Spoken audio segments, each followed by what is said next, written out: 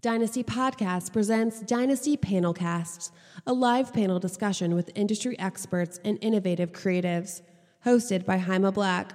No RSVP required. My name is Haima Black. I'm the host of Dynasty Podcasts. If you've ever come to one of these, you know what I'm going to say next. We are the first ever and longest running music podcast in the city of Chicago's history.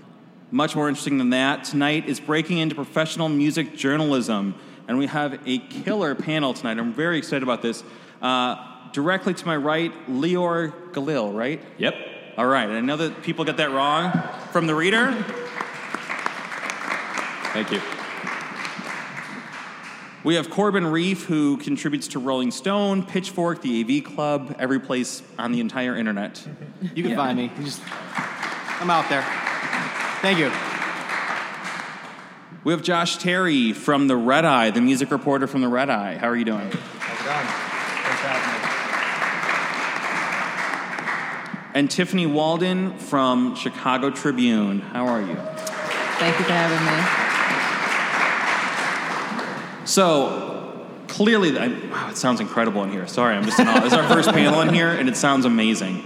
The panel tonight, incredible. I'm very excited about everybody here on the panel. I know we just went down the line with your names, but why don't each of you kind of give us an overview of who you are, what you do in the music journalism space, really kind of elaborate on that. Which way are we going? And anybody can start at any time. You're the veteran. Oh, boy. Okay. Hello, I'm Lior. I'm a full-time staff writer at the Chicago Reader. I freelance for a few other places. I have a Red Bull Music Academy radio show that's focused on Chicago artists that airs once a month. Next episode comes out next week.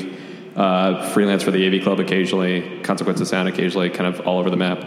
I'm a Scorpio. I like... Yes. Yeah. Me too. Oh, no way. I am too, yeah. Yeah. Hey. This is Interesting. Weird. Okay. Lesson 1, be a Scorpio. That's about me. Cool. I'm Corbin Reef. I'm basically just a freelancer writing for a lot of different publications, Rolling Stone, Pitchfork, AV Club. I write about news on the weekend for Complex, so if Rihanna gets a tattoo of Drake or whatever, that's my purview to write about that.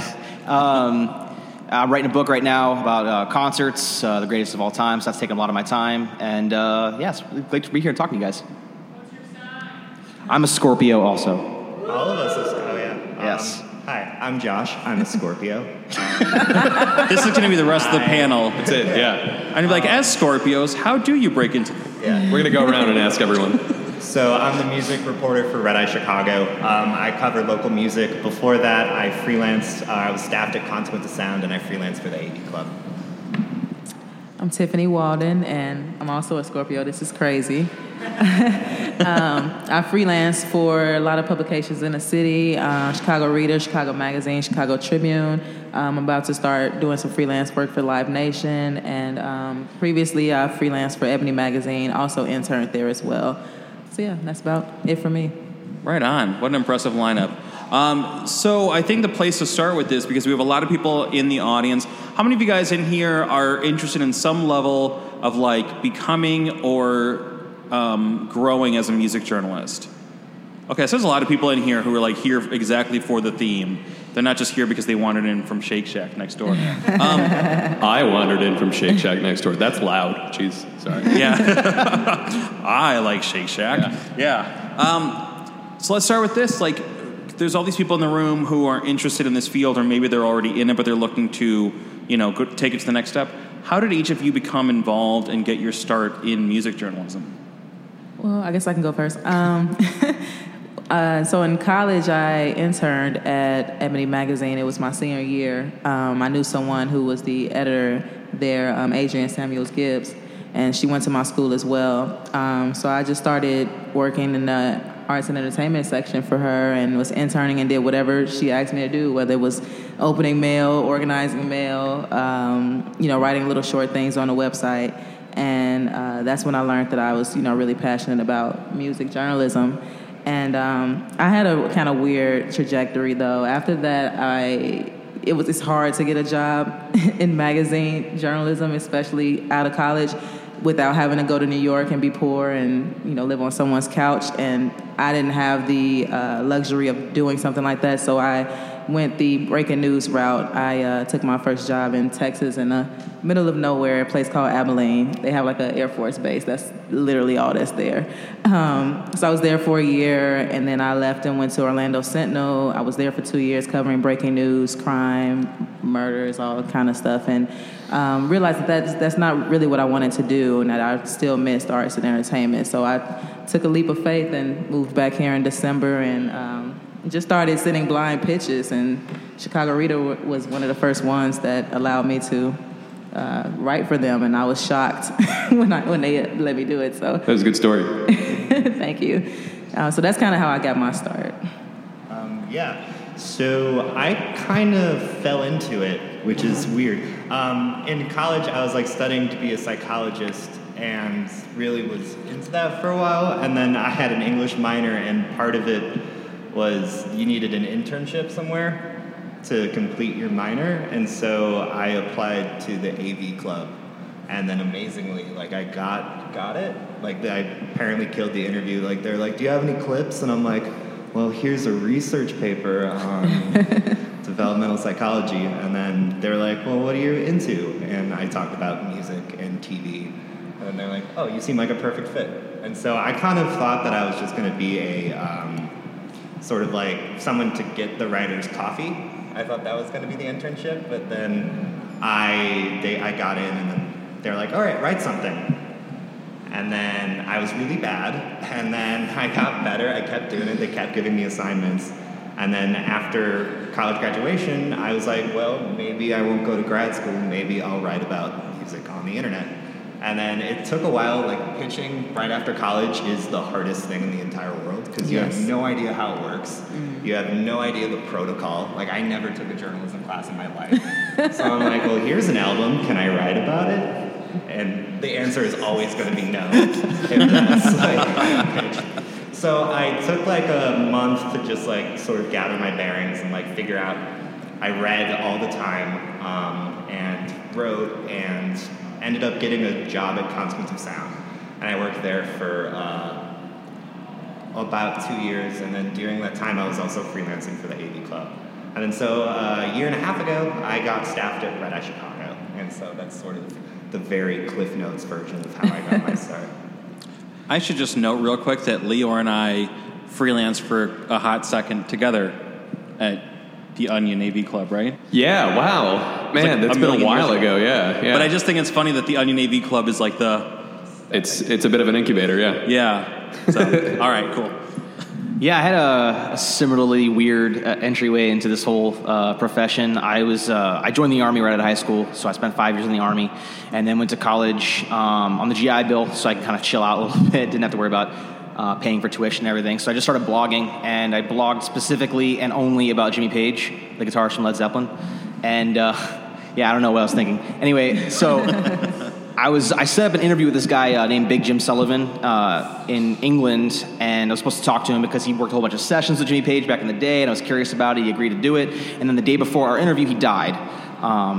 So that kind of bummed me out, obviously, and then I wrote a whole big thing about it on my blog, and then this guitar magazine saw it and asked me if I would write a 3,000-word feature about this guy, Big Jim Sullivan, which is something I'd never done before.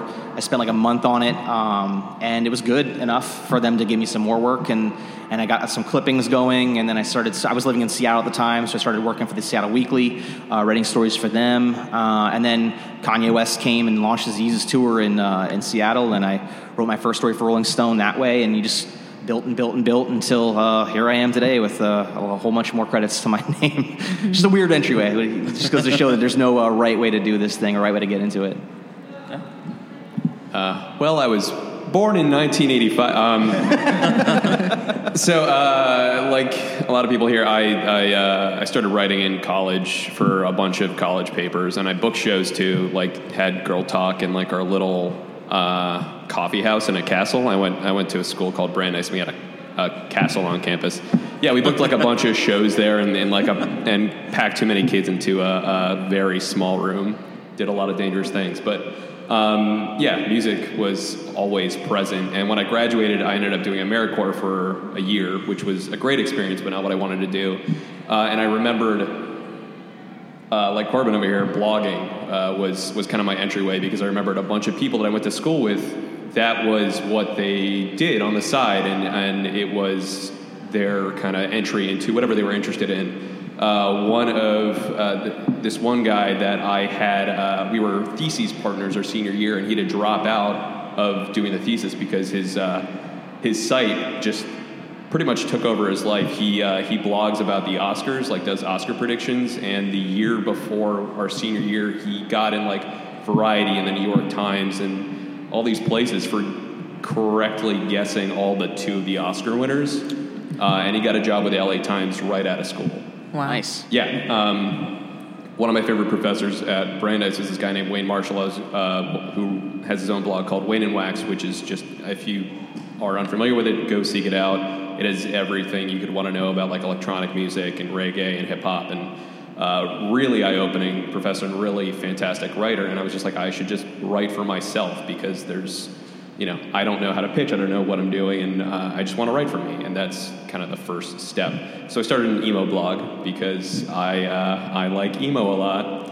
And it was like 2008, and nobody liked emo, so I thought it was like a good entry for me to write about something that was divisive and that nobody cared about, and that I could just kind of like go my own way.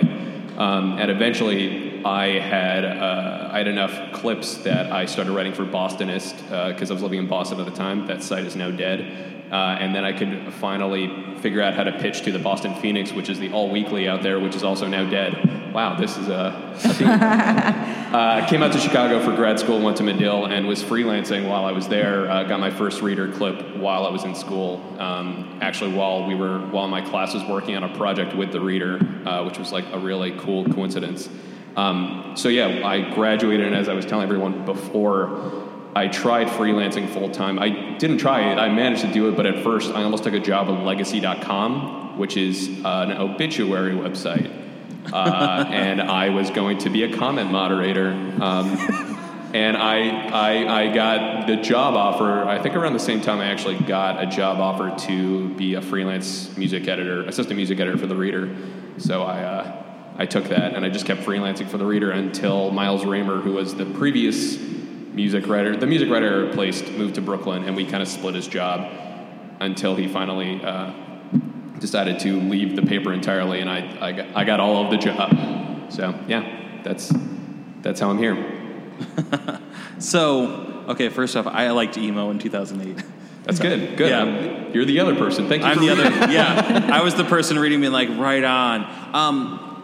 I'm hearing a common theme, which is like there was a lot of blogging leading up to kind of where you guys are now. So that was going to be one of the points that I wanted to touch on. Is like, for anybody in the audience, anyone listening to this later, watching this in the live stream, how do you view blogging? I think some people still view it a little bit dismissively, but do you think it's a really necessary starting point for somebody who wants to develop and grow as a writer?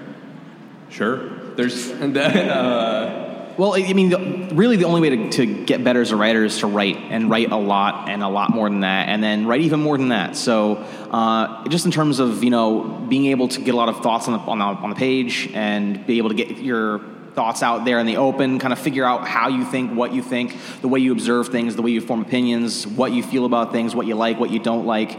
It's a great process to kind of go through that and really develop your own audience, figure out what people expect from you, figure out how to, serve your audience best. It's just a really great way to cultivate your skills. So, I mean, it's not the only way, but it's a really effective way. And it's a great way to make mistakes and fail and Absolutely. learn from your failures without like everyone looking at you, and to know that this is a thing that you're interested in, because you're going to want to keep going back and writing for yourself, and that if you want to get into this field, that has to be like the main thing. You want to do it because there's nothing else that you want to do, because like music is an essential part of the human experience. That's why you want to do this thing. I think I'm the only person on this panel who didn't blog. I didn't blog either, so I don't. Okay. Yeah. Get out. So for me, I always knew, because like growing up as a music obsessive, we always read music journalism, and we all like read Pitchfork, Rolling Stone, And I knew first off, before I wanted to be a music journalist or a music writer or critic or whatever, that I knew the kind of writing that I hated. You know what I mean? Have you guys ever read an album review where you're like, oh God, what an asshole, you know? Yeah. And then you just like think like, wow, I could do this, you know, or something. And so like the more I read music journalism, I sort of was thinking more like, all right, here's how they started this story, or here's how they started this review, here's how they ended it, here's what they talked about, why did they do that, instead of writing about anything else. So the more I read, the more I sort of like knew in my mind, like, if I were to do this, how would I approach it, you know? And so like reading for me, and I also wrote, but I never published it. I was always one of those like afraid of people clicking on a Tumblr page and then finding something that they could blackmail me with later. But yeah, like I think reading was as important as like just having like my notes page, like when I was listening to an album and just writing down my thoughts. I agree with that. I got my, I read Vibe magazine. That was it for me. Vibe, XXL, Source, and Nickelodeon magazine. I will admit to reading that too. But every month I had to have the latest Vibe, and I still have a lot of those Vibe magazines. So for me, it was like watching Danielle Smith or watching all of these people, write these stories, these iconic stories, cover these iconic people, and then watching them interview and how people interviewed on BET or whatever the case may be on TRL and all of that. That was what inspired me too. And then in college, I just wrote for a couple of of the magazines that we had on campus, but I never really blogged either. I was afraid of someone reading something and being like, oh, she doesn't know what she's talking about. Right. So that's what kept me from blogging, but I applaud people who did. Obviously, journalism is becoming more and more competitive, though. And each of you has been able to turn it into a career, turn it into work, turn it into this is your profession.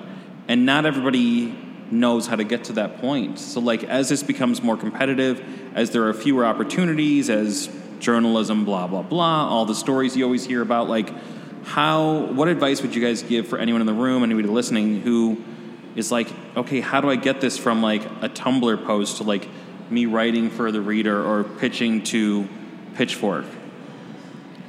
Well, I had to start small too. I came from Breaking News, and I was at the Orlando Sentinel, and I came back to Chicago, and I didn't have any contacts here, and I also hadn't written any music journalism at all. So for me, it was like, how can I get my foot in the door in any kind of way? So I went to Fake Shore Drive. I just pitched the story to Fake Shore Drive, and Andrew was really nice about it. He was like, sure, you can do it.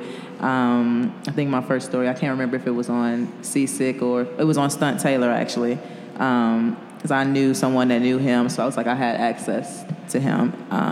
And that story did really well, and then he let me do another story. I did one on Seasick right after he produced the Meek Mill mixtape, and then I did a story on Serta Baptist. The Serta Baptist story is what kind of got me a little bit of recognition.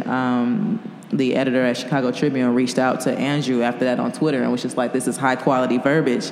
And I was just like, really? High-quality verbiage. That'd be a good name for a blog. Yeah, and Fake Shore, they don't really edit their stuff. It's just like whatever's up there is up there. So at that point, he knew that, this was, you wrote this, and these are your words, and there's no editing involved. This is you.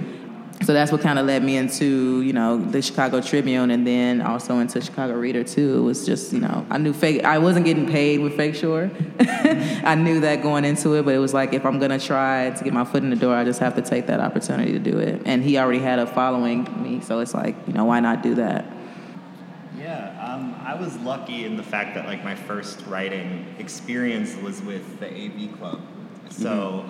But after that, I was no longer an intern, so it was like, okay, I got to make my way back up. So I wrote for a site in the summer after graduation. I don't think it exists anymore. It was called The Airspace, and they just kind of was like, all right, you write about music, do whatever you want. So it got super weird, but it was really fun for me to write and sort of test out my voice. But I think But when I got my first job in music, I had a couple clips, and they're all either news posts for the AV Club, which is basically all I did there when I was an intern. I did one interview, so I had that, and then a bunch of basic blog posts from this website. And Yeah, it's a tricky thing to like really put your foot in the door. It's like you have to, I don't know. It's either luck or like knowing someone or like being charming at a bar when like other writers there, like something like that. It's, but yeah, it's just the most important thing is to just gather as many clips as possible. It really doesn't matter where it is, be it if it's a blog or Tumblr or paper. It's just trying to get your foot in the door. Yeah, I mean, you got to be passionate. I mean, you really got to want to do this, like Lior said, because you have to do it. I never had a really long-term paid position. I've never been really an editor. Just been writing for different places. Mostly because I just didn't know what else to do. It was just in me to keep plugging away and building contacts and being nice to people and going to I was lucky enough to go to live in Seattle with the EMP Pop conferences, so I made a lot of contacts there when I was starting out, which was really, really cool. And I met, Chris Cornelis, who was the Seattle Weekly editor at the time, and he, gave me a shot, let me write some stories, which was really cool. Got to interview a lot of people, got to review a lot of concerts, build my clips up, so that, when the national publications were having things happen in Seattle, I was, ready to say, hey, I cover this kind of genre, I've done this kind of thing, I can do it for you. And I never really paid attention to, I guess to my detriment, my student loan debt would, even with the GI Bill, would be a lot less if I had paid more attention to doing more stuff. But it just, I guess you can't go into this profession expecting to make a lot of money, and you just got to really want to do it. That's the bottom line, and be dogged about it, and take no with grace, because you're going to hear a lot of no. But just be a friendly face and be someone who's reliable, and you can make some headway. I'm only in it for the money. The way I got in was standing outside of an editor's home like Lloyd Dobler and going, "This is the album I want." That works too. Yeah. It's kind of like a weird, circuitous way. The way that I first got my first paid freelance clip was my senior year. I booked a talk by Ian Mackay. If any of you are familiar with Minor Threat or Fugazi, I booked one of the bands on his label Discord, and they were telling me Ian's partner is pregnant and he can't really he wants to go out and tour, but they his band, the Evens, with his partner, they can't tour. So if you can bring him up here, he'll come up. So I booked him to come talk, and a writer for the Boston Phoenix wanted to come and said I don't believe he could make it. He's close friends with somebody that worked at my university who actually dated one of the members of REM and was the inspiration for their song "Don't Go Back to Rockville." Lots of weird connections, but she put me in touch with this writer, James Parker, who now writes for The Atlantic, I believe, and he helped me figure out how to put together a pitch. And that was right after I graduated, and then it took about a year for me to figure out how to actually do that.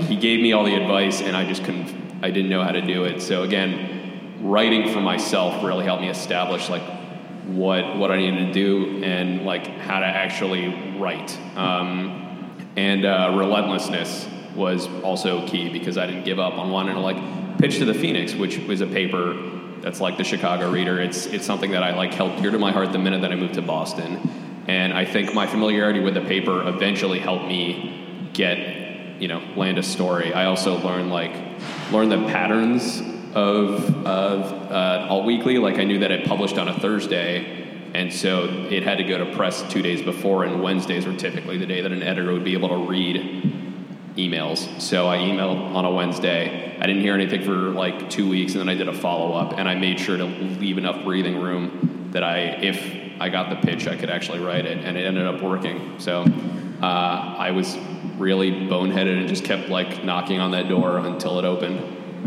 So something that I think, again, you guys have this going for you, but obviously I bet this happened a lot coming up. Sometimes you're not going to get paid for your writing. So for anybody in the room who's okay, well, great, you've writing about Kanye for Rolling Stone, that's awesome, but I'm writing for free for my school paper. I guess, how do you view that? When or should you take free assignments? What's the value of doing that? How do you move from free writing into getting paid? You know, I think for a lot of people that's a major kind of, you know, Eminem 8 Mile divide, right? Yeah, it is. That's a really tough question. I mean, should you write for free? It depends on the circumstance. If a publication can pay you and it's expressed that they would pay you, and it's, you know, the way it normally works is they do pay you, then, you know, don't offer to write for free. You know, it's just kind of a taboo thing in the industry. You know, your work is worth something. Even as, you know, they you know, people say, you know, the valuing state of journalism, you know, your time and your effort and your energy and your opinions matter. And if people are going to read them, you know, you should be paid for them. Now, if you're blogging, if you're just doing it for yourself, if you're doing it for a friend, if you're doing it for, you know, just to build shop stuff, if you're doing it just for people, you know, because you're passionate about it, if you're doing it for a student paper, that's all great. But, you know, make sure that you get paid if you're you know, writing for an alt weekly or newspaper or magazine or some sort of publication like that. You have to be honest with yourself, too. I mean, I came from, again, Orlando Sentinel. I had a full-time job. I was salaried. I had benefits, you know, and then I came back here and I recognized that, you know, I'm going into something different. You know, it's music journalism. I have not done that before. So I was prepared to, you know, not get paid for a couple of the first articles that I did. It was just the exposure, and it was just the opportunity to be able to, you know, meet and network and, you know, connect with people that I took advantage of. And then, now I'm at the point where I'm like, okay, I'm not really going to do anything for free unless it's like, you know, I mean, if it's going to Lollapalooza or something like that, you know, it's the opportunity of, you know, I get to go to this festival, you know, I'll do this for free maybe. But you just have to be honest with yourself too, know your situation as well. I don't have a family where it's like, you know, I could be supported if I was just up writing for free. So that's why I also took the path that I did take to get to music journalism. Whereas, you know, some people they are able to go to New York and lay on someone's couch and just write for a year for free. So you have to know, you know, what your situation is. You know, don't go homeless trying to write about music as well. Yeah, it's always so tricky because chances are if you're starting to write, you're not going to get paid. Mm-hmm. Which in a perfect world, we would all get paid like per word for our first feature, but that didn't happen. I think like once you get to a position where you're writing for a site that you know has money, get paid. You know, like absolutely. If you get a freelance assignment accepted by an editor, be like, sweet, can we discuss payment? If the editor doesn't, you know, like one thing that if I were to tell myself to do it over again, I would be much more aggressive about payment. Yeah. You know, because like one, I was just excited to be there, but two, I needed to pay my rent. And, you know, and timidness and that count won't get you anywhere. And if someone's like, oh, you're a little pushy about payment, then you probably shouldn't be writing for that site. If you get to the point where you should be getting paid. Absolutely true. Yeah, it's kind of just to reiterate what everyone else is saying. You know, there's a line that you're eventually going to want to draw if you're trying to do this professionally to support yourself, because you know we all need fuel, and as much as I don't like to think about money or talk about money, it's fuel. So. Again, at the same time, I have definitely been in positions where I've written stories for free because I knew it would help me get from A to B. Yeah. Like I did some things once I graduated from grad school, I did some things for Wired's like culture site because like, oh, this is on Wired's front page. Yeah, I'll write this like thing that's like in my head right now and that like I can't get anywhere else, and sure, I can do that this one or two times. Right. I unfortunately went to Lollapalooza for no money at one point for the Reader, actually, because I was on the precipice of potentially getting a job, the job that I currently have. Miles was, you know, planning to move, and I thought I had to do something to prove myself, you know, prove my dedication to the paper. I don't think that was the thing that did it. I think it was as much like the work that I had done for the paper before that, but I did want to show that I had my interest there. And I believe I got extremely sick right after that. So don't go to Lollapalooza for no money, especially now because it's 4 days. Oh my God. And that's insane. So something that's coming up a lot is like when you're pitching an editor, when you're pitching, you know, an outlet, like talk about what goes into that. Again, for anybody in here who's like, well, I've sent some pitches and I didn't hear let's kind of break this down into a couple things. Like, A, I've sent some pitches and nobody wrote me back. Should I follow up? And B, how do you develop a good pitch, for an outlet where you're like, my dream is to write for Rolling Stone, or like, my dream is to steal Lior's job at the Reader, or whatever it is, right? Your dream is theft. Jeez. Man, like everything else, it's practice. It took me. I've been kind of out of the game of pitching that I don't know that I'm the appropriate person to ask about this. Any freelance work I do now is kind of like an editor at Rolling Stone will be like, hey, you like emo, you want to do this? I'm like, yeah, I do like emo, sure. Which happened, yeah. But at this point, like, the main thing to keep in mind is the voice of whatever publication you are reaching for, and making sure that the story idea that you have is actually fits that publication, because it might not ever, and you don't want to like fit a square peg in a round hole. That's an idiom? Yeah. I'm not great with those. That's kind of like the main thing. From there, obviously, it's kind of like a give and take, like what the publication needs as far as like a head time and like generally concision and being concise is like the most important thing. Yeah. If editors, depending on the size of the publication you're writing for, get a ton of emails, and I mean, I don't get as many emails as my editor, and I just want to delete most of the ones that come in my inbox, because a lot of them are like PR for like baby wipes was a thing that I got the other day. Like your email is going to be slotted in the middle of all those, and you want to grab them right away. So that is the main thing. And as far as like not getting a response back, I think I'd said earlier, but with response time, you got to know that like, some of these people just aren't going to get back to you at first or ever. So follow up, but not like don't be too relentless about it. I think that's just like common sense. Because freelancing is all about the hustle, but it's also like don't be obnoxious about it, which is something that I had to realize pretty quickly. Because like I was like, why aren't they responding? They must hate me. But that's not at all. I was just sending very bad pitches. So like what I realized like after I got a lot of no's early on, that number one, you have to know the site that you're pitching. And number two, you have to know your strengths. And you have to know, do your strengths align with that outlet? And are your strengths something that outlet is missing and should cover? And so I remember like some of my first pitches, I was like, hey, this is me, this is what I write about, this is sort of my expertise when it comes to music. This act is doing this on this date. I've interviewed him before, or I've reviewed their record before, and then here's how I would go about it. And do that in like 2 paragraphs, tops.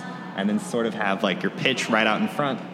And that's sort of like a short guideline that I was like, all right, is this something that I'm just trying to make a paycheck, or is this like actually a really good pitch?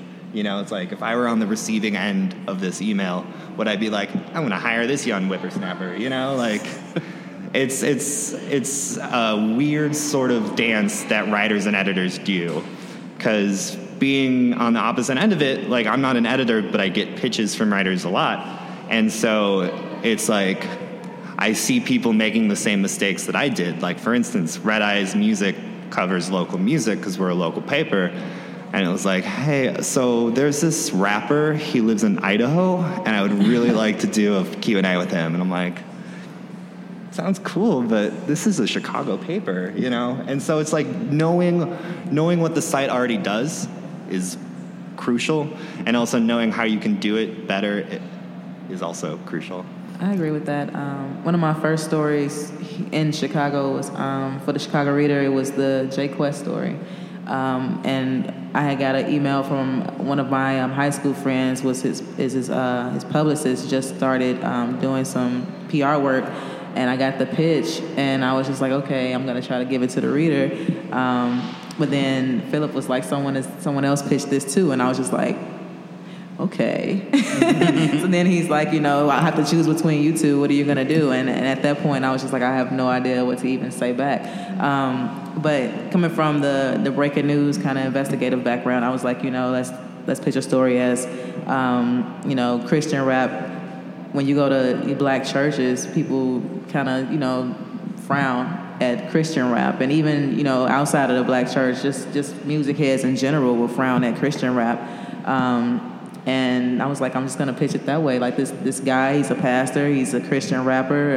That seems to be some sort of conflict. So I will explore why Christian rap isn't accepted in the black church, and that's how that story kind of took off. And it became kind of an investigative thing for me too, because I didn't grow up in, you know, church like that. Gospel was not a genre that I'm, you know, super strong in. So I went into it as if it was like an investigation. I was like, well, I'm just gonna, you know, investigate gospel and why churches don't look at it that way. And I have a friend who's a preacher's daughter, and, you know, that helped a lot too, with just throwing out names and throwing out people to look at and people to talk to. So that's what set me apart for that story. I still don't even know who else had pitched it, but that's what set me apart, I guess, to do that one, and it ended up on the front, on the cover of the Reader. That was my first story here. So it was exciting. It was nerve-wracking, but it was exciting. Yeah, you know, keep it short, keep it sweet. You know, like editors, writers that, you know, on staff have very little time to go through all this stuff. So you really want to get to what you want to write about, why you should be the person to write about it, what would your angle be, and 2 paragraphs, like Josh said. You don't really want to, you know, put too much out there, too much so they can pick apart, too much where they just glaze over. Right. Also, some great advice I got really early on is pitch stories that require, like, reporting, you know, physically going somewhere, physically talking to someone, because those stories are the kind of stories that, you know, anyone can do an album review, anyone can do even a concert review to some extent. But, you know, if you're the person who has a different perspective on something, some knowledge base, some contact with an individual, those are the kind of stories that, you know, grab readers that are different, that'll set you apart. So, you know, you kind of want to keep your eye open for kind of things that are going on, things that have gone on in the past. Anniversaries are always a great opportunity to kind of revisit things. So, you know, just kind of try to be creative and find a different angle on things that you've seen, and come up with a different way to write about it. So we'll do 1 or 2 more kind of quick lightning round questions, and then we'll open it up to Q&A here, because I would imagine you guys have some questions. Yes? All right. Some very soft nodding. Sweet. So first off, like, you know, we've been talking a lot, I think, about text and writing and print and web journalism in terms of, like, you know, words and copy. But how do you guys feel about the idea of journalism now being extended into, like, audio, video, you know, even social platforms like something like Snapchat? Like, could there be such a thing as a Snapchat journalist, in your opinion? Like, how do you view specialized journalism in other mediums, you know? I mean, I went to Medill for grad school, and one of the, you know, benefits of that was that we got essentially, like, trained in everything. So when I got out of grad school, I could be like, hey, I have this really horrible camcorder. I don't know why we had to buy these things. I can curse, right? Yeah. Oh, fucking yeah. horrible camera. And I was like, I can do video. Like I have the equipment. I know how to use this stuff. Like, and it was a matter of figuring out what the story needed to, like, come alive. And most of the time, like, I write most of the time, but, like, if audio is going to do a piece better, then yeah, I'm totally game for that. I don't think there's anything wrong with that. The more avenues that open up, you know, the more potential there is for people to actually get interesting new angles on something that either we're unfamiliar with or something that we think we know everything about. And that's what we're here for, is to, like, inform the public. And yeah. I love audio storytelling. I think that that's some of the best writing, because, you know, you're not looking at something. You have to tell this story, and this person has to understand what's going on and be in that environment while either driving a car or whatever it is that you may be doing. So they're bringing you into the scene, you know, a lot of times in those audio stories, and you know, at the same time having a conversation with you, but still, you know, telling you the story. So I think that's really talented form of journalism to me, is the audio storytelling and video. I love video too. I'm not the best shooter. I came from Medill too, but I was a magazine journalist, so I didn't get the whole in-depth video training. But I think video is great too if you know how to do it, and it's definitely a skill that people are looking for in job requirements. Like, if you have video skills, then you automatically rise up in the pool. I think, yeah, I mean, it's story dependent. I love video stories and audio. I love video stories and audio stories, but I'm not good at video for a while. Red Eye interviews, like my dream interview is meet the artist at a bar and then have a conversation or something like that. But when it's videotaped, I'm not good at it. But there is definitely a place for all of that, and as long as I don't have to do it. Yeah, what they said. I mean, pretty much. But I think also, Josh, you brought up a good point here, which is it's good to know your strengths and weaknesses. Yeah. It's good to know, like, all right, like, on the printed page, like, that's, my best space, whereas, like, maybe if you're, like, 17 or 19 right now, video might just be, like, your native language. Right, yeah. Yeah. So, I think final question that I wanted to close out with before we open it up to Q&A from the audience here is each of you, obviously, is based out of Chicago as a journalist. And granted, there's a lot of really exciting things happening in Chicago, especially in the music side. But a lot of people move to LA, a lot of people move to New York for a lot of the creative arts. Like, what opportunities exist as a journalist, music journalist, as a, creative in Chicago that give us an advantage versus, like, moving to the coast? Yeah, I think Chicago is the best place to be doing it. I know that there isn't the wealth of jobs that there are in, like, LA or New York, but I think if you want to carve out your own lane, this city is the best place to do it because it's one of the most supportive arts communities, one of the most supportive journalism. Like, we all know each other. Yeah. That's true. We're all Scorpios and we know each other. But, like, it could be a whole handful of Chicago music writers in the city. Chances are we would all know each other, too. Yeah. It's a very good place to, like, granted, I don't have the experience living in New York, but I know New York people. And it's much more cutthroat, and it's much more every man for himself. But here, it's a great community, and you can, like, talk to anyone and learn some things or see someone else doing it, and it would be very easy to carve out your own lane here. I think you had that great story recently where you clarified the Stereo Gum like scene report thing. Oh, yeah. And I think that's kind of goes to show that, a lot of people have this perception of Chicago, what Chicago is along the coast, and it doesn't necessarily hold true. There's a lot of great vibrancy to the city. A lot of great artists are coming out of here, and it's not hard to find them and talk to them and share them with a larger audience. It's a hell of a big city, and there's a lot of stuff going on, and there's a lot of opportunities to expose a lot of people to that. And I think that's a really great thing to have while living here.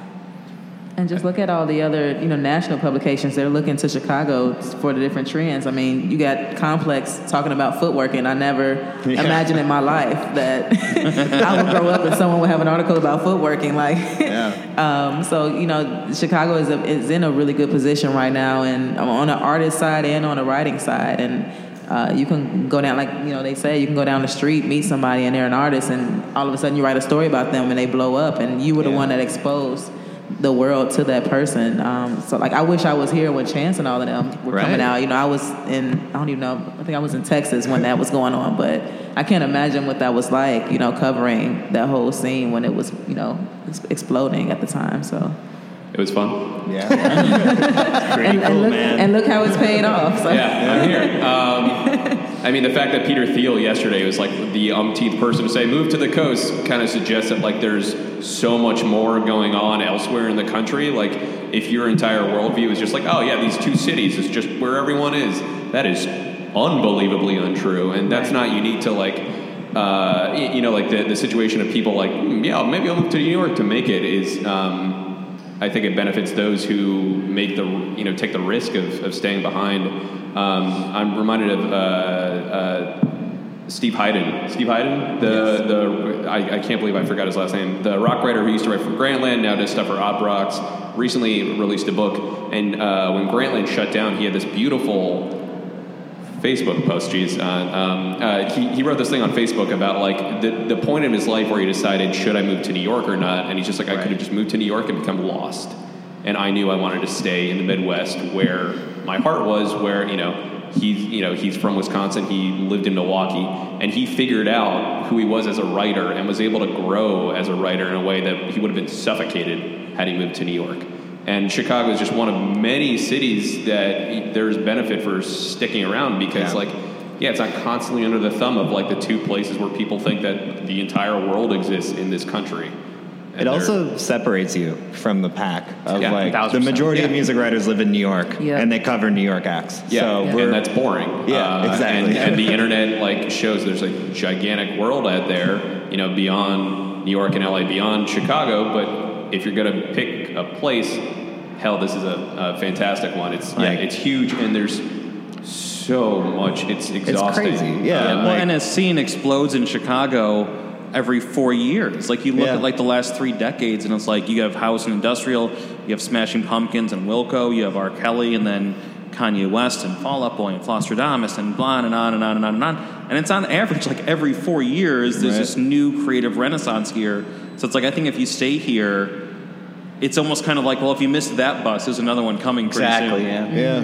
So I mean, the cool thing about it is that all these artists are so young. Yes. The ones that are really blowing up. Right. So it's like they're planting the foundation for something truly special and like has a lot of longevity, hopefully. Yeah, it's really cool to get in the ground floor or something too, because it's really hard to get access to artists once they become really, really big. Right. So it's Yeah. kind of cool to look back and be like, I knew him when. I talked to him. He's a cool guy. And if you're from Chicago, it's cool too. It's like you're cheering on friends. You know, Yeah. at least for me, at least 2 or 3 of my friends either went to school with some people or like know them through somebody else or they're somebody's cousin or something. So it's just really exciting to see that happen, especially when you're from here. So we're going to open it up to Q&A in just a moment, but I want to throw out some shout-outs here before we do that. As we wrap up the recording segment of the podcast, we usually ended it before the Q&A. I really want to give like an enormous thanks to our incredible panelists. And I mean, this was so good. Lior Galil, Tiffany Walden, Josh Terry, Corbin Reef. Thank you guys so much, man. You killed it. Thank you. Thank you. Thank you. Also have to shout out Michael Wing up here, sandwiched between the 2 computers, running the audio and live stream. This man works very hard. Michael Wing from Autograph and Future Factory.